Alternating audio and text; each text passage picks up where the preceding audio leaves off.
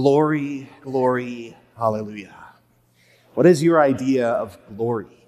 Because that is the promise of the gospel today, that the glory that Jesus had with the Father in the beginning would be the glory that we receive. When I first think of glory, I think of bright lights. So will we just shine like light bulbs? Another version of glory, another sort of definition of glory is sort of fame, honor. And so is that what this promise is, that we will be famous? We will all be sort of honored above all other men? Is that what the Christian life is really about? It doesn't sound very Christian to want to be honored above others. And yet, it's such a beautiful detail of the faith that God wants to give us glory. You think about glory as, again, that honor, that fame. It's not the fame among men, but rather it's this honor, it's this fame that comes down from God. It's to hear the voice of our Creator, our Redeemer, our Sanctifier, say to us at last, "Well done, my good and faithful steward." How joyful does a child become when mom or dad, puts their artwork on the fridge and glorifies it. Glorifies that work. Says, "Well done, my son or daughter." That is the glory that we are longing for. That is the glory we were made for. And so I always think of this glory sort of with three big words. Glory in our identity, glory in our mission, and glory in our destiny. God comes to give us his glory, to claim us as his own. Again, my son, my daughter, my beloved. In this identity, then, God glorifies us by giving us a mission. "Well done, my good and faithful steward," doing the works that I do. And then at last, God gives us this taste of our destiny, that we were made for this glory, that everything that we find glorious in this world is only a shadow of the glory to come. So we were made for glory. And the church fathers, reading this passage, they equated glory. They noticed that this word glory is also being used to stand for someone else, to stand for the Holy Spirit.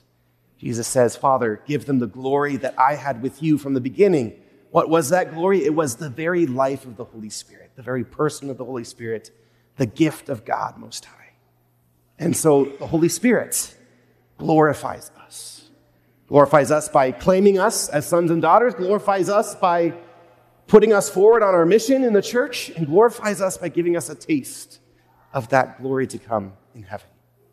And so as we approach the Feast of Pentecost, Pentecost is next Sunday. Everyone get out your red, to join in the church and those tongues of fire descending upon the apostles. Break out that Husker year, right? But in our preparation this week, joining with the apostles and Mary, as we heard in that first reading, I think there's some beautiful connections between the readings right before Pentecost and the very beginning of the gospel. In the Gospel of Luke, what does it begin with? It begins with the angel coming to Mary and declaring that the Holy Spirit will overshadow her and that Christ will be grown within her. And so also here at the beginning of the Acts of the Apostles, the angels, right, come and declare that message to the apostles, to wait for the Holy Spirit to come and overshadow them so that Christ will be grown with them. And they have Mary there, Mary to teach them how to go through that experience. So to join with Mary this week, definitely, as the apostles join her in the upper room to pray for that Spirit, to pray for that overshadowing. And what's more, Jesus himself, says to his Father, "Father, now is the hour." We remember at the very beginning of the Gospel of John, there was a very similar statement made. Mary saying to Jesus, "Jesus, they have no wine." And Jesus says, "My hour has not yet come." And yet he does the will of Mary anyway. He sort of foreshadows what he is about to do right at this moment. They have no wine. We have no more glory. We have no more joy. We've run out. And so Jesus comes to have his pierced heart be that unending fountain of glory, of love, of joy. And so to prepare for Pentecost, to prepare for that glory that God wants to instill you with, I just wanted to reflect shortly on the gift of the Holy Spirit. the gift of glory. And especially in these three ways. Usually we divide the gifts of the Holy Spirit sort of into three categories. First, the gifts proper. Second, the charisms. And third, the fruits. If you don't know those terminology, just bear with me. The gifts of the Holy Spirit. Those are those gifts, again, that strengthen our identity before God, that give us that glory of our identity as sons and daughters. The gifts begin with fear of the Lord, okay? That sort of fear at coming into a relationship for the first time, being sort of excited, being in wonder and awe, not the sort of fear that backs away, but this fear that keeps the eyes open. I want that. I want to learn more about this person. And then piety, knowing that you belong to them. Knowledge, sharing encounters with them, sharing experiences with them. Fortitude, going through trials together. Counsel, guiding your life with your friends. Understanding, standing under one another, supporting one another. And wisdom, sharing the same mindset, sharing the same mind, the same heart, the same life as your friends. It's a growth in friendship. It's a growth in our identity with God. So to pray for those gifts of the Holy Spirit to be bestowed on you at Pentecost. Second, the charisms. Charisms are gifts of the Holy Spirit to edify us, to build us up in our mission for the church.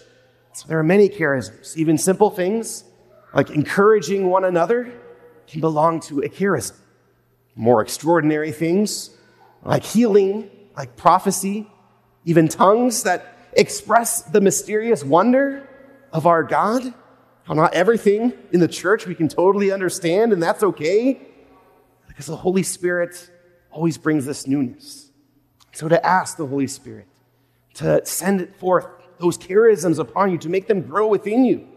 You've been instilled with a work that Jesus had. He does the work of the Father, and he gives that work to his disciples. That work has been given to you. So to pray for the Spirit to confirm you, to glorify you in that work, in that mission. And then finally, the fruits of the Holy Spirit, this gift that, again, gives us that foretaste of the glory to come, that foretaste of heaven that confirms us in our destiny. We usually think of 9, but I kind of squeeze them down into 3, really. The gifts that belong to happiness, love, joy, and peace.